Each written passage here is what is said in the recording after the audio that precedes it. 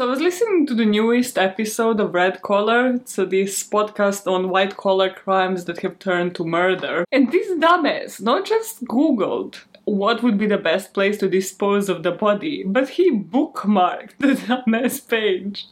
Like, as somebody who doesn't do bookmarks, who does tabs and trusts her brain to remember what websites she has open at all times, because it's mostly Gmail and YouTube and Spotify. So, yeah, that was dumb. That's my conclusion of that. But also, then I googled it because I just like to be red listed at like the local police departments, I guess. I had the same feeling that I had when I've done the mini-sode that I called How to Get Away with Murder. There is overwhelming information online, and I feel like every single article would be telling you a different thing. That's kind of why when I've done it, I broke it down. But I just thought, like, why would you bookmark that page? Like, mate, if anything, and he was some IT specialist, if anything, you wipe that shit out of your history forever. Zanabek. Forever. Para toda la vida. So that is what's new in my life today. I was listening to it, by the way, while I was in the gym. And also, just when I finished the workout, I realized that, I don't know, is there a psychological name for this, but there should be. If there's a fucking psychological term for like hybristophilia, which is basically like obsession with serial killers, well, there definitely should be a psychological name for somebody who starts tripping that after one workout they're ripped. They're like the shit. Like the person that expects muscles after like workout number one, because that is truly me. Like a 29, almost 29-year-old.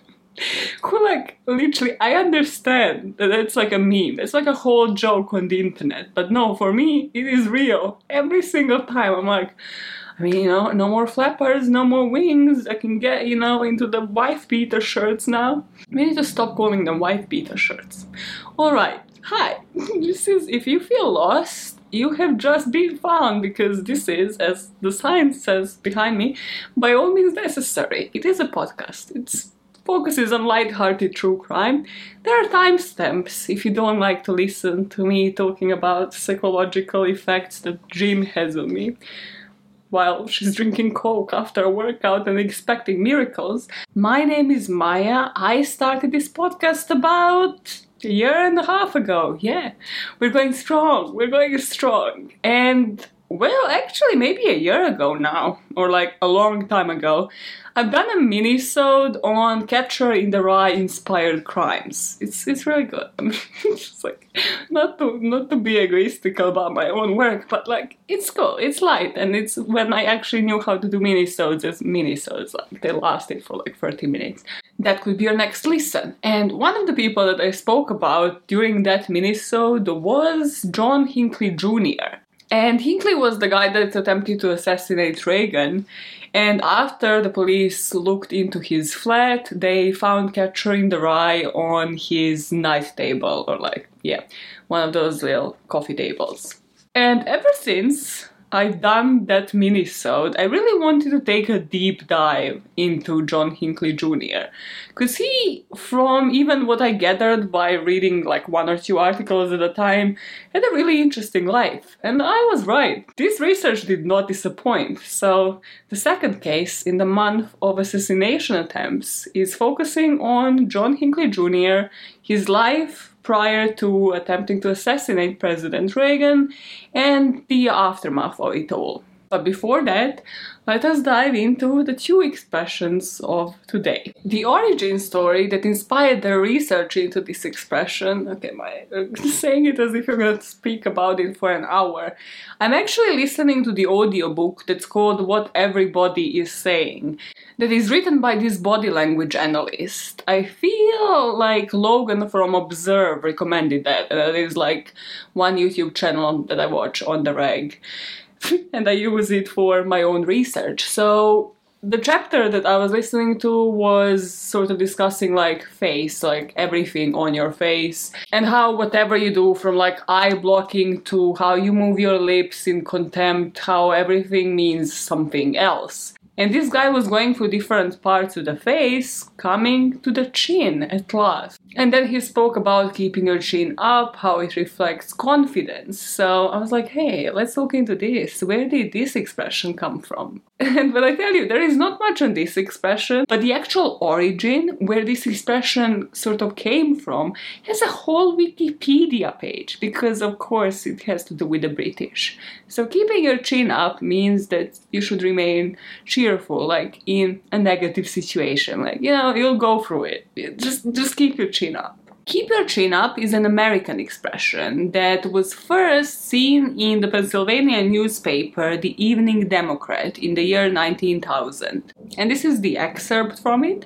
Keep your chin up. Don't take your troubles to bed with you. Hang them on a chair with your trousers or drop them in a glass of water with your teeth.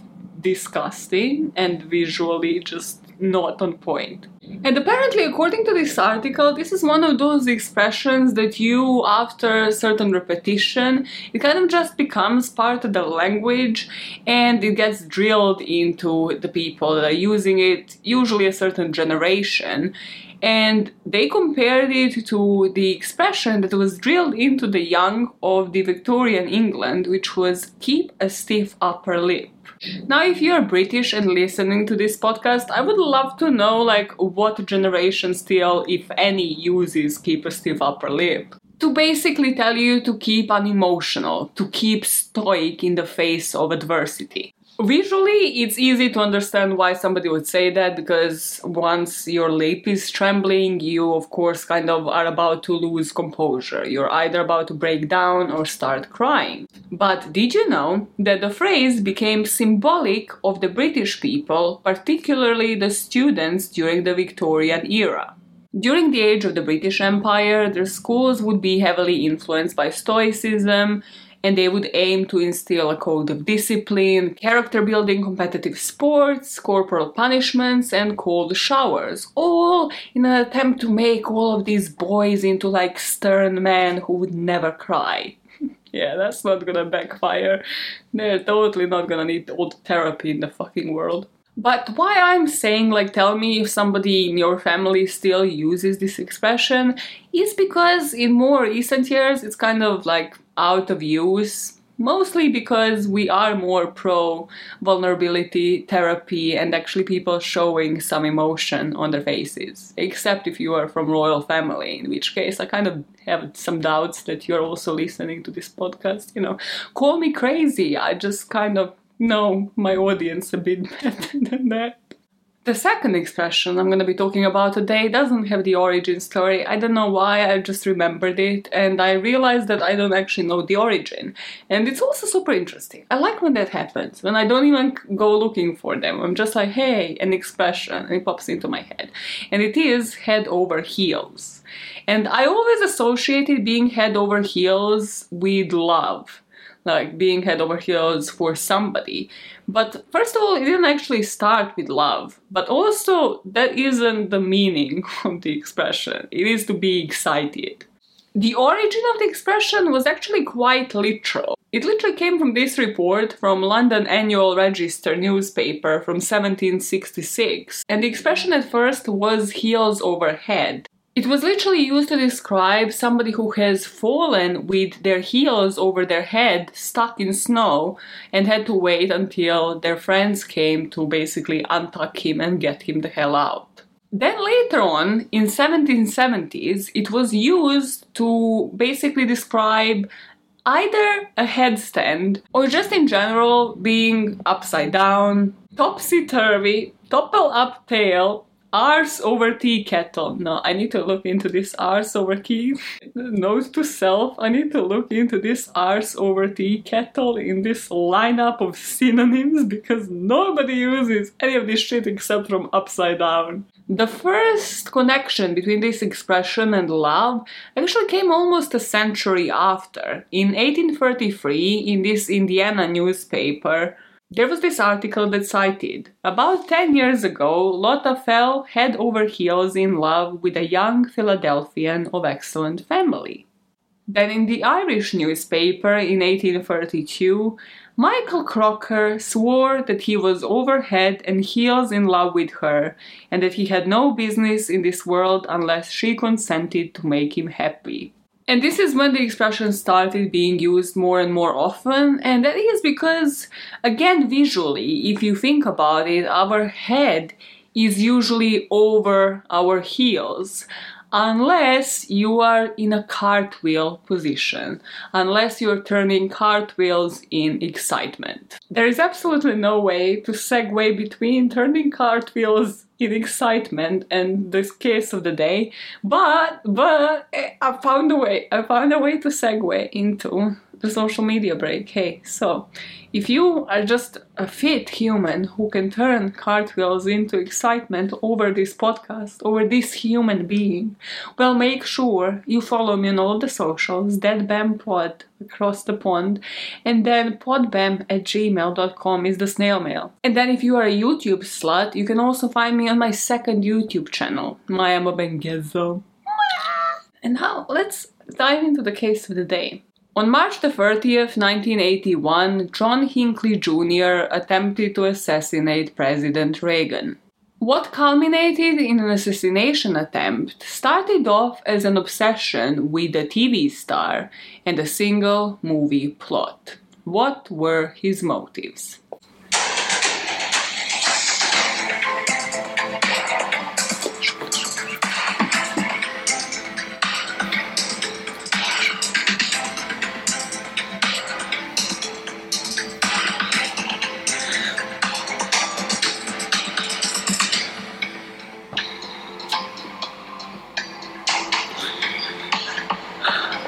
On Monday, March the 30th, 1981, President Ronald Reagan was to deliver a speech at the Washington Hilton Hotel. This hotel in particular was chosen as a location because it was preferred among the members of the Secret Service, because it had this secure walkway designed for presidential use.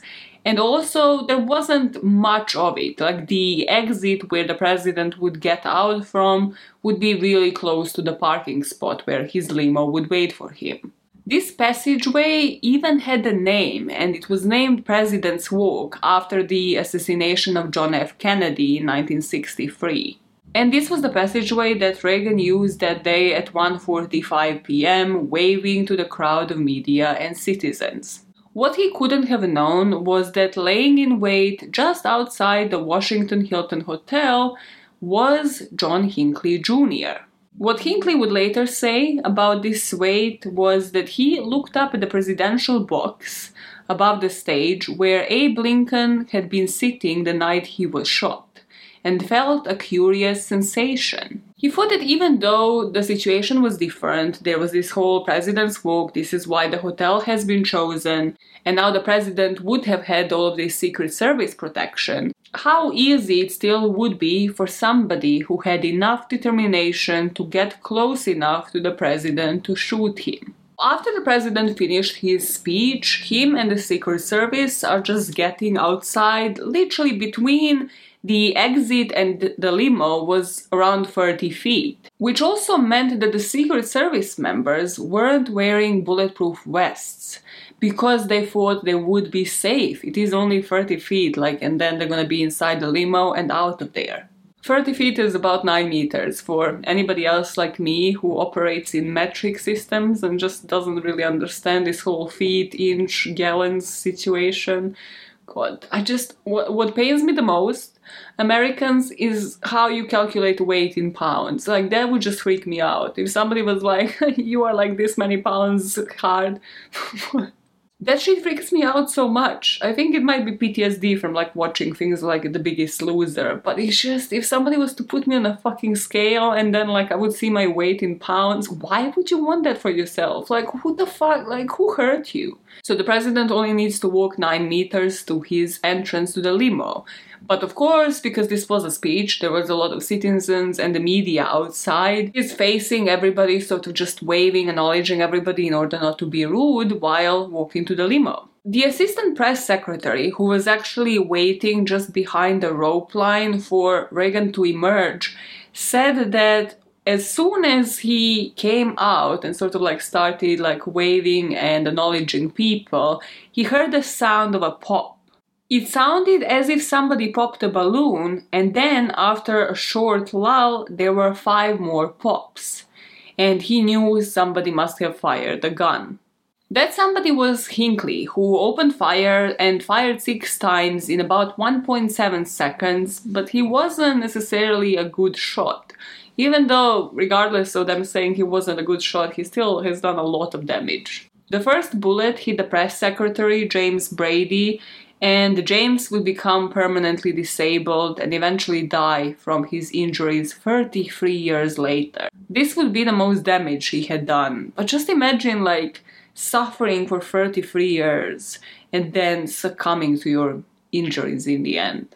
The next shot went into the police officer, Thomas Delahanty, and then the third one into a Secret Service agent, Tim McCarthy. It was only then that Hinckley fired 2 more shots, kind of blindly, and the last and the final bullet kind of hit the limo first, then ricocheted and hit the president under his arm. And if you've ever seen the pictures of this event online, or if you're watching on YouTube right now, I'd like to know what you think, or like what you thought when you first saw them. Because my reason for never fully looking into this case before was just how amateurish that whole scene looked like. I think it's truly a representation of like how used we are right now to seeing all these over-dramatized scenes on like crime TV shows, especially like NCIS, Criminal Minds, all of that shit where it's like typically over-dramatized how they tackle people, but everything looks perfect, you know. There's no time wasted, there's no people on the ground like over Hinckley in order to overpower him. This scene to me always looked like it's everybody's first day at a job and nobody truly knew what they were doing. Like everybody's kind of looking a different direction. Some people are on the ground tackling Hinckley, some are like over the president trying to see like if he had been hurt. It's just truly different times, but it's also like what we expect to see in a situation like this now, compared to probably how people dealt with these kind of situations back in 1980s. Well, as for the president, at impact, he didn't even realize that he was shot. That is, until he started coughing up blood. Because of this, initially once they entered that limo, they headed for the White House, but they immediately changed directions as soon as they saw that the president is actually coughing up blood. And once they arrived at the George Washington University Hospital, Reagan was actually minutes from death. So who is John Hinckley Jr., who are his seniors, and why Reagan? John Hinckley Jr. was born in Oklahoma on May the 29th, 1955. He was the youngest of 3 children, and his dad was a successful businessman in the energy industry. I'm sorry, I just have to do this. I have to Google because whenever I hear Oklahoma, things that come to mind are never good. Because in true crime world, it's just not good. It's Timothy McVeigh, it's Tulsa Massacre, it's my manager that I used to work with who was a complete bitch. Literally, and also sold her soul to the devil in order not to return to Oklahoma, so that's a whole last story. It's probably why she was a bitch, because her life is shite, but she definitely did not want to return there, so okay. I just googled Oklahoma celebrities, right? Let me see if I know any of these names. Brad Pitt? What? No way. It's wild. No way. Apparently Brad Pitt. Oh, Reba McEntire. Okay, cool. I liked Reba as a kid. Blake Shelton. Nah. That is... Okay, if we had to put faces and say like, oh, what state do you think they were born in? Blake Shelton, I'd be like, makes sense. Sorry. Bill Hader. No way. You guys win with this one. You see, okay, Oklahoma, you have something going for you. Took Bill Hader to like, for you to say something, although like everybody else is like a lot more famous. There's literally a whole list, I just know these people's names. But yeah, okay, cool, Reba, okay, Oklahoma, you have some points going on for you. Now let's move on to this story, because you're gonna offend a bunch of fucking people.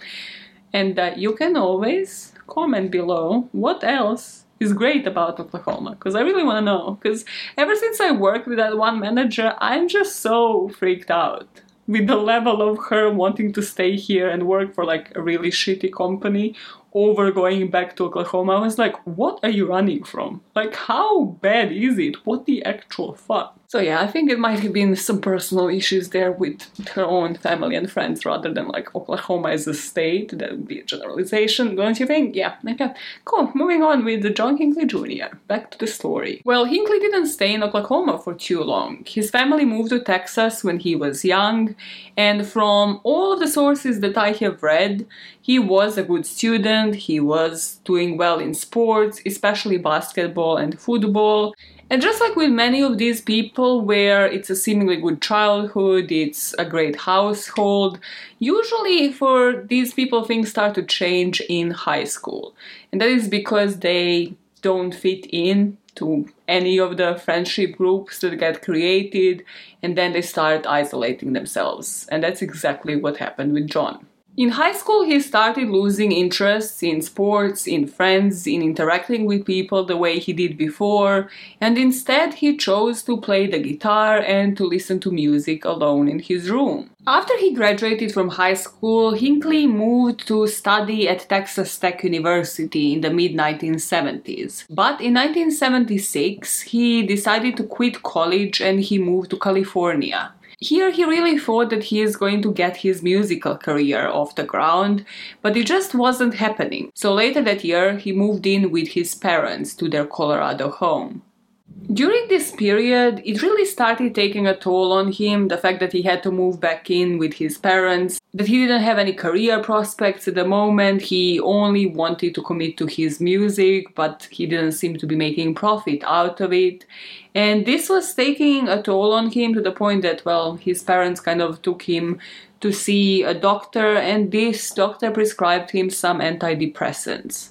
This is the state that Hinckley was in when, in 1976, The Taxi Driver came out. The Taxi Driver, starring De Niro and Jodie Foster, was about this cab driver who started becoming more and more detached from reality.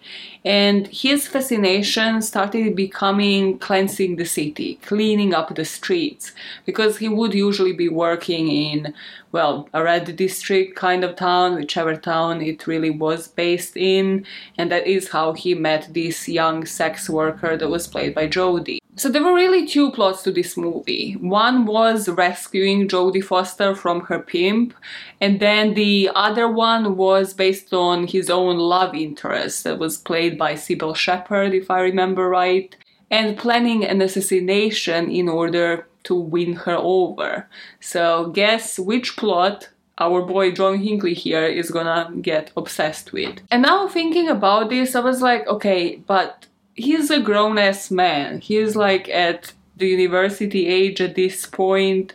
Why would he get so fascinated by this plot? Why would this be so impressionable on him? I think we need to take the mental health into account here, and that he probably wasn't thinking completely rationally. But also, I believe that this kind of, for the first time in a long time, apart from his music, was the one thing to give John Hinckley a purpose. He started identifying himself with De Niro's character. He even began to dress like him, to wear army clothes and boots, and to keep a diary, just like his character did in the movie. And as such, I feel like after he has seen this movie for about 15 times, he saw the purpose in De Niro's character, I think his name was Travis in the movie, and how Travis's fascination was always to clean up the streets, but always through this one focal point. Iris, who was played by Jodie Foster, because if he can rescue her, if he can save her, if he can make a point there and either like beat up or kill her pimp, then everybody's gonna look at him as a hero. Then he'll suddenly get the notoriety that he deserves. And in my personal opinion, had John Hinckley Jr. had somebody in his life to obsess over, I somehow have a feeling that this would have ended even worse than it did. Because I'm just thinking, if this was the way that he was impressionable about this plot, whether or not he would have gone towards the assassination of a president, or rather whether he would have imagined this whole plot where he needs to save this person and somebody else is endangering that person's life. But instead, who John Hinckley Jr. focused on was Jodie Foster herself. Around this time, he starts writing letters to Foster, and at the same time, he bought his first gun and then bought a couple more to add to his collection. He also received some psychiatric treatment, but it didn't seem to help much improve his mental state. And because it was different times, I don't really believe that many people could actually even identify and pinpoint exactly what mental illness he had, and therefore couldn't really treat him for it properly. And also because of the times that we are speaking about, it was much easier to get in touch with celebrities. He even tried calling Jodie multiple times. He would send her letters, and some of those letters were actually replied to directly by Jodie. It was completely different times, and stalking still hasn't been seen as such an issue for Jodie to even see the amount of red flags that we might see here. So she, at the time, started studying at Yale in 1980. She started studying English Lit, and she would eventually major in African American literature. And at the time, as she was getting more and more famous, Jodie, I feel one of the main reasons why we love her so much is because of how unbothered she constantly was. How cool and chill she was about the level of fame that she's at. I still don't think to this day that Jodie understands how big she is. Jodie would later kind of speak about this transition to uni and to fame just as being completely lost. Because it just seemed she was a child, and then this role happened, and from then on it kind of imploded, and she was suddenly known, receiving a ton of fan mail.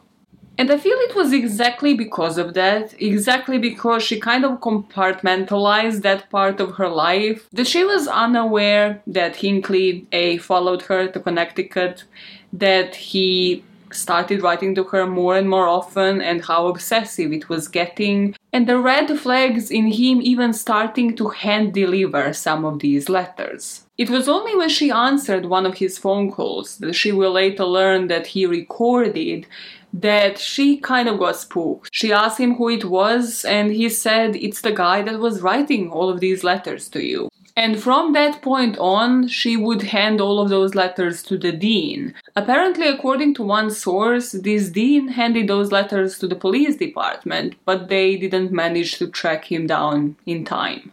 The main reason why we can't put mental health issues aside is the fact that Jodie was nonconformist. She was always trying to stay low-key, never to be a center of attention, to just continue living her life, to study, but also to get some roles in different movies. She was always unbothered by fame. While Hinckley, in his head, really thought that the only way to make an impression on Jodie was if he was to become a national figure. And at the time, it didn't seem like his music career is gonna lead him there. And also, if you remember, he was really fixated on this plot of this movie. He identified with this character so much. So the only logical solution to Hinckley at this moment in time would be to assassinate a president. At the time, the president was Jimmy Carter. And John here was actually surprised how easy it was to get close to a president. He was only a foot away from him at one event, but then got arrested at Nashville International Airport in 1980, and he was fined for the illegal possession of firearms. Nobody connected, though, that he was at this airport because Jimmy Carter was making a stop there while he was campaigning. And because of that, nobody notified the Secret Service. Nobody had any idea of this plan that John was keeping in his head.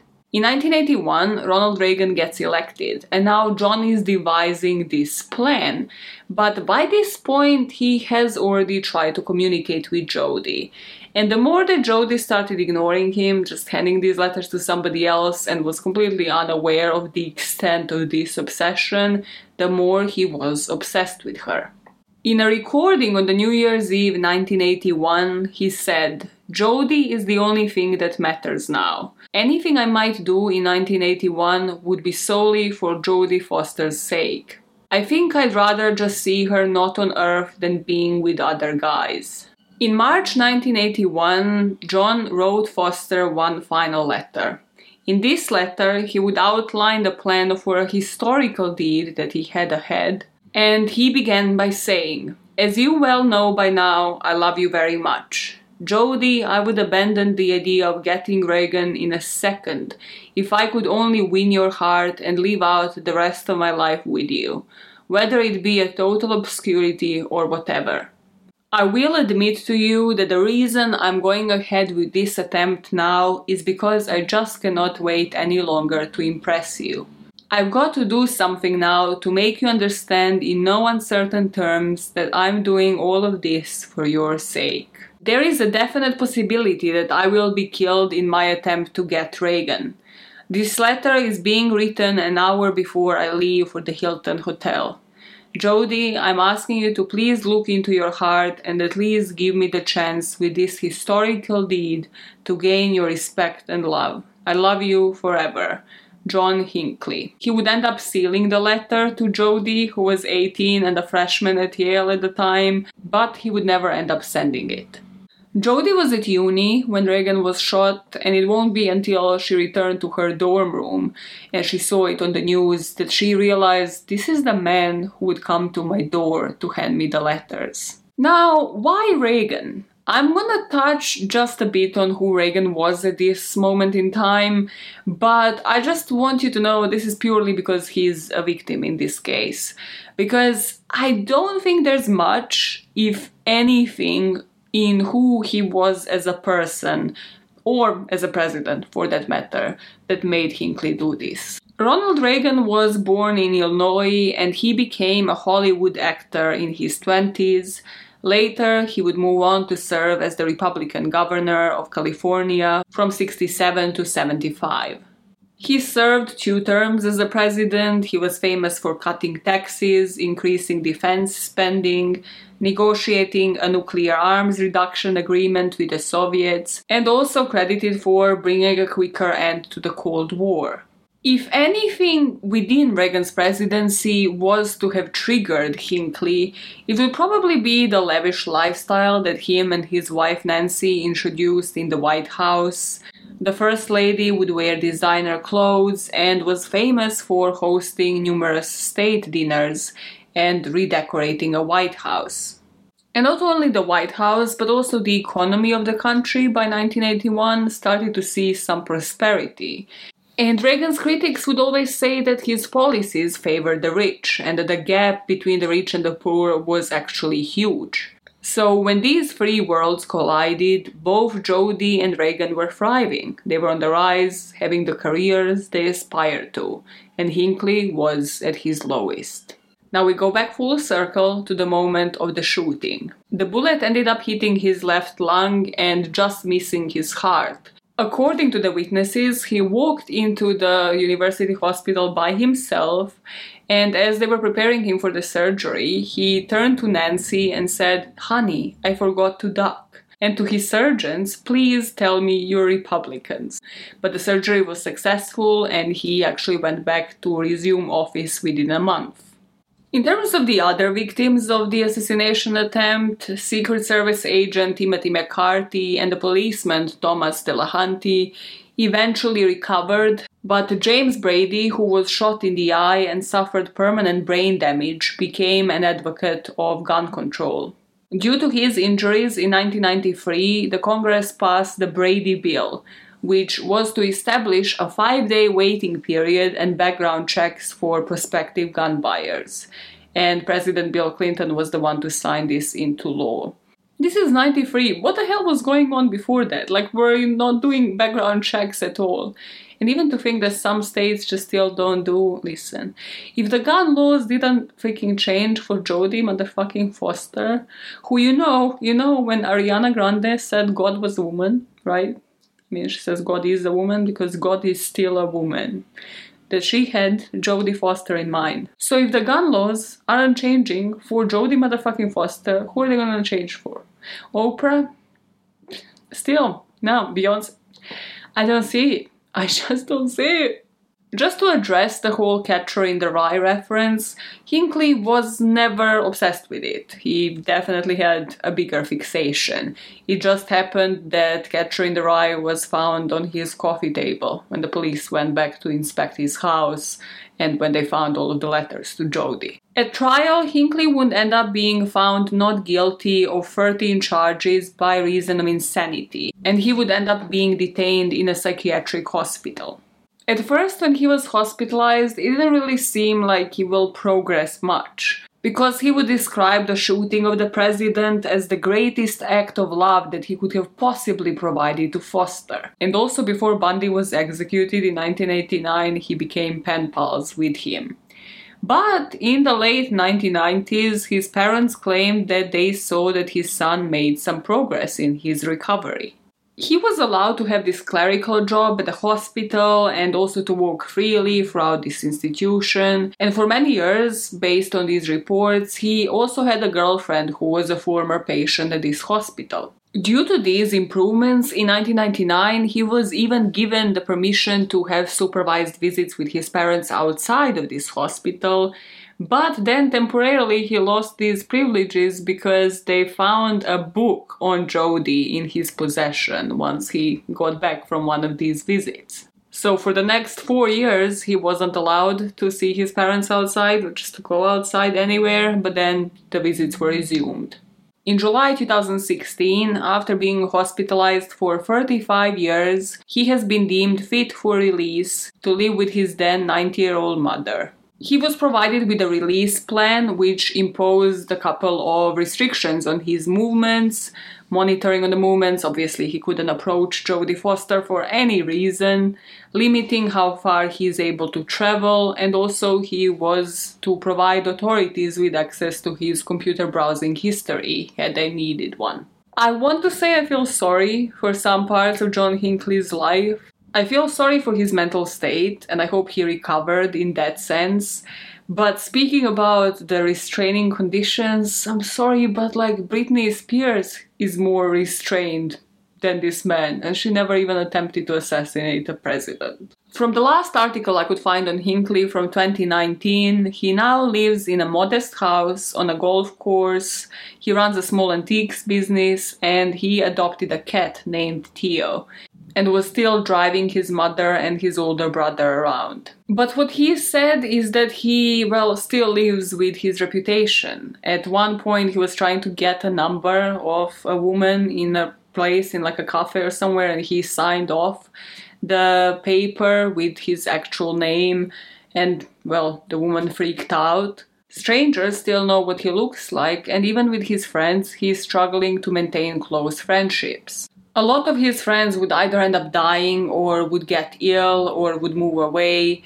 And also the friends that he made in that mental health institution, one of them that he had a non-romantic relationship with and would sort of have as an emotional support. That woman committed suicide in 2017, shattering John Hinckley's world again. And here again the therapist would advise him to turn to music, to turn to writing songs, taking pictures and painting, which were the hobbies that always used to calm him down and that he always found therapeutic. And with his release plan, all of his movements are really dependent on the judge's decisions.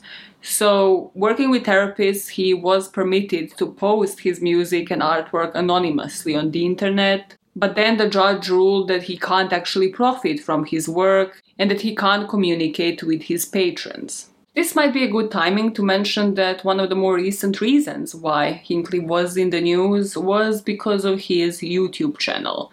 So it's not really anonymous, it's kind of under his actual name, and he just posts his songs there. He doesn't communicate with anybody, he doesn't respond to comments or anything. And I don't know how these comments are affecting him, because a lot of them are supportive, I gotta give it to the people, but then a ton of them are still poking fun at the situation. So let's leave John Hinckley and his life. I hope he is profiting at least from that YouTube channel and that he is not doing any harm and not stalking anybody else, and that he is truly doing better when it comes to his mental health now. And let's talk about Jodie and the aftermath of the event for her.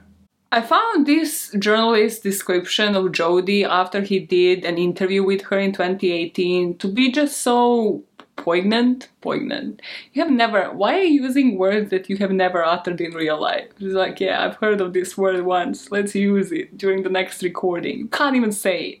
Okay, it's not about you. The quote is, "Imagine how much self-control you would need to survive a life like Foster's and still be functional. Foster is not just functional, she is thriving. She has won Oscars, Golden Globes, Emmys, all the while avoiding easy labels. None of the women she has played could be put in a box, and nor could she. To this day, she is uninterested in being known." Since the day of the shooting, Jodie only commented on Hinckley on 3 occasions.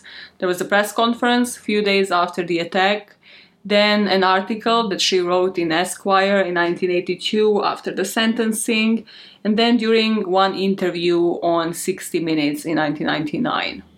And even with this, somebody would see this as a call for attention. Somebody would be booking all of these interviews of people wanting her to answer all of their questions. But Jodie never did. She, in fact, actually cancelled some appearances where she kind of suspected they might bring Hinckley up. And in particular, in this interview that she did for 60 Minutes in 1999, she just describes it in such a healthy way. It's just like she understands what happened here 100%. She said, "I never wanted to be an actress who was remembered for that event, because it didn't have anything to do with me. I was kind of a helpless bystander. But what a scaring, strange moment in history for me, to be 17, 18 years old, and to be caught up in a drama like that." During this interview, she acknowledged that this event had major impact on her career choices, but also that her experience was minimal compared to the suffering of the press secretary James Brady, who was permanently disabled because of these injuries. Saying, "Whatever bad moments that I had certainly could never compare to that family." So even in those moments, she is humbled and she is extracting herself out of the situation, while Hinckley was everything but that. So let's put this into terminology. What motivated Hinckley on that day? Is there a name for it? And of course, you bet your ass there is. The name is erotomania. And this is listed as a delusional disorder. It is a paranoid condition that is characterized by an individual being delusional of another person being infatuated by them. The object of somebody's obsession can also be imaginary, they can be dead, or somebody that they have never ever met in their life.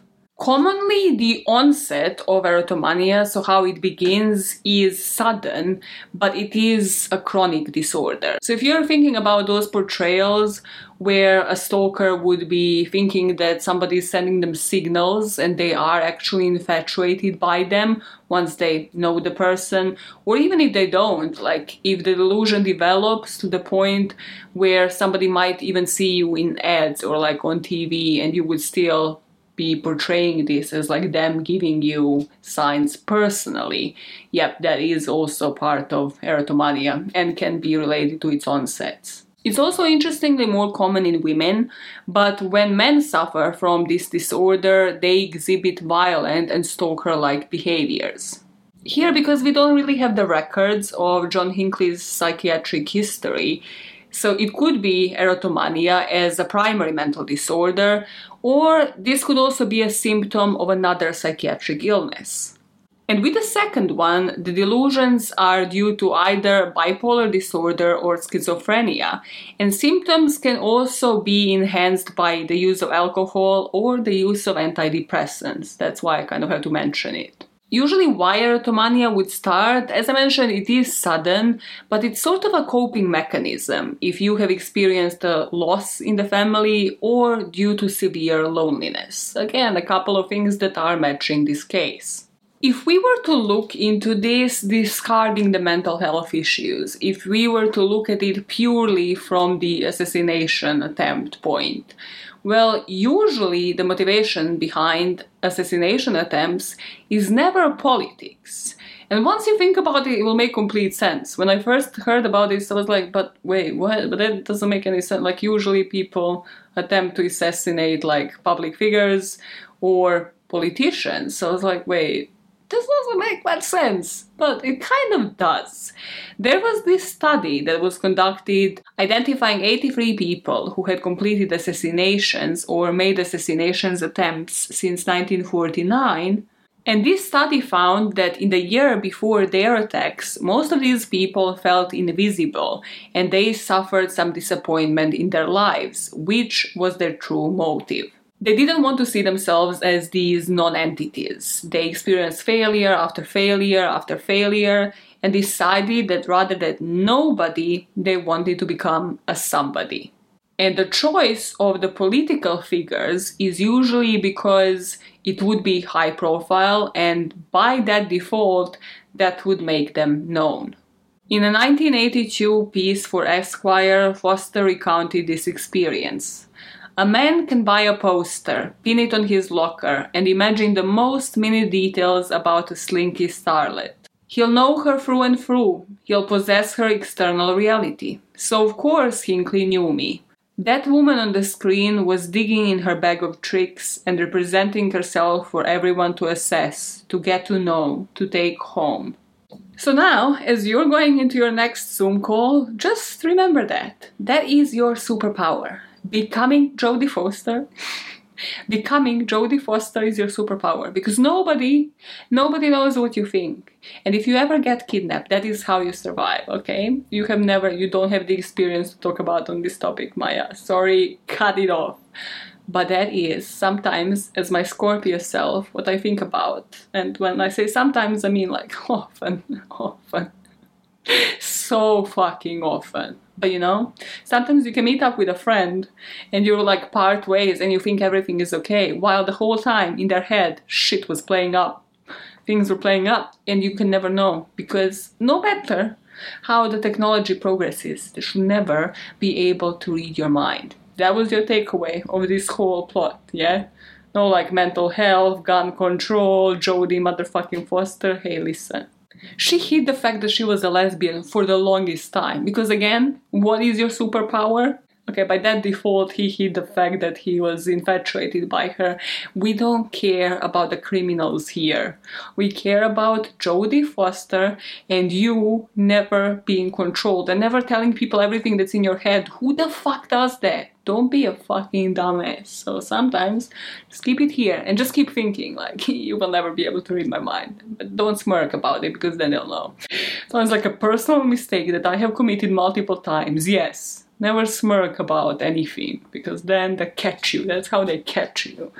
And before they catch you, and by also questioning why you're so obsessed by keeping these thoughts to yourself and never let anybody know what you're thinking, because there might be ulterior motives to that, or you might just be a Scorpio. By doing that, you make sure you do what? Keep making the world a better place. One motive at a time. Bye, fuckers! This was all over the place. This was all over the fucking joint, you know? It was joint here, and you were like everywhere, but in it. Alright, and now bye for realsies.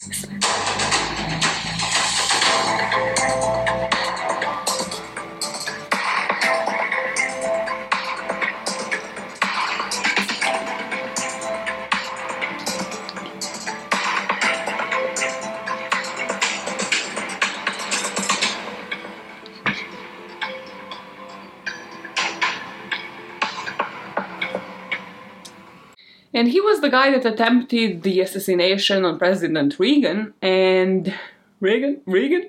Did I Google that? Reagan. I feel it's Reagan, Maya. I feel it's Reagan. Did I finally manage to take the router out of this shot?